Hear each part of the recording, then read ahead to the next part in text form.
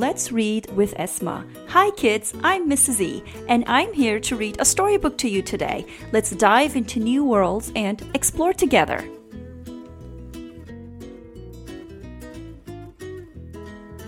Hi kids, today we're going to read a story called The Lion Inside by Rachel Bright and Jim Field.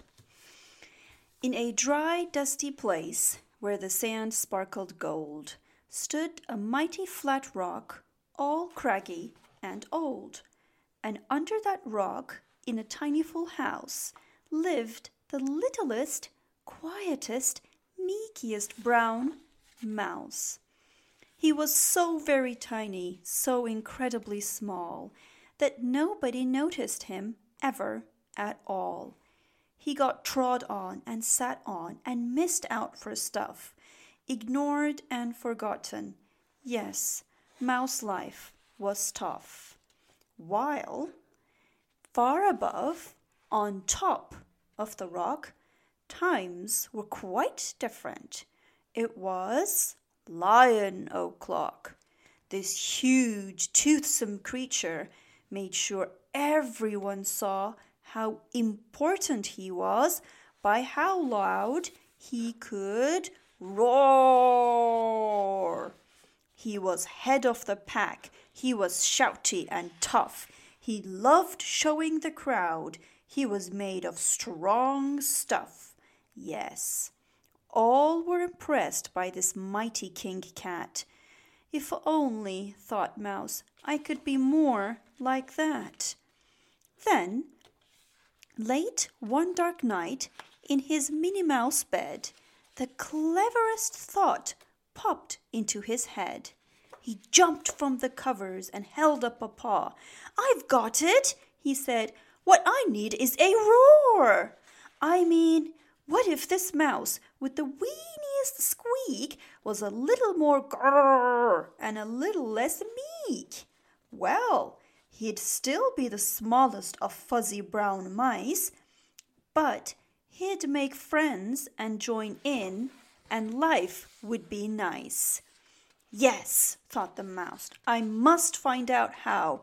I will learn how to roar, and I will learn it now.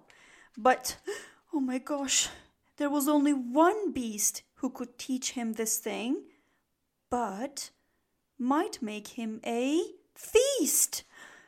It was time to be strong, take a chance. After all, forever was such a long time to feel small. So he made himself brave and thought like a winner. He set off for the top, hoping not to be dinner. It felt like the scariest thing he could do. But if you want things to change, you first have to change you. The further he climbed, the closer he got to the slumbering lion reclining on top.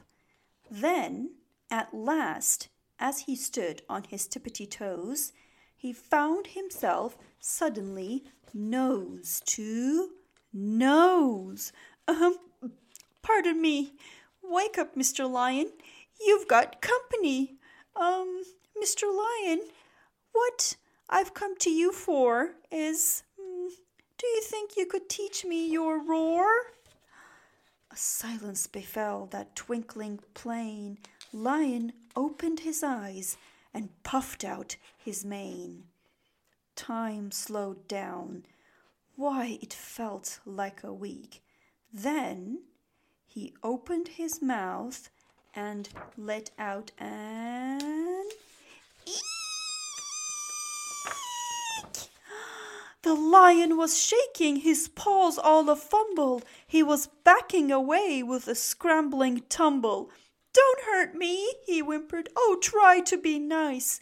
Well, my goodness, this lion was frightened of mice. Don't worry, Mouse peeped. I'm a friend, not a foe. Let's rock this together. We'll have fun, don't you know? That was a magical moment for sure, when Mouse didn't feel at all small anymore. He had found his true voice and learned to speak out. And for that, you don't need to roar or to shout. And from that day on always, the two were a pair. They both liked the rock better. Now the rock was to share. The mouse, while still little, felt big in his head.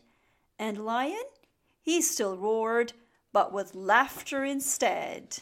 Yes, that day they both learned that no matter your size, we all have a mouse and a lion inside.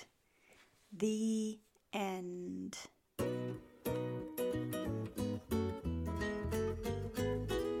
And so the story came to an end.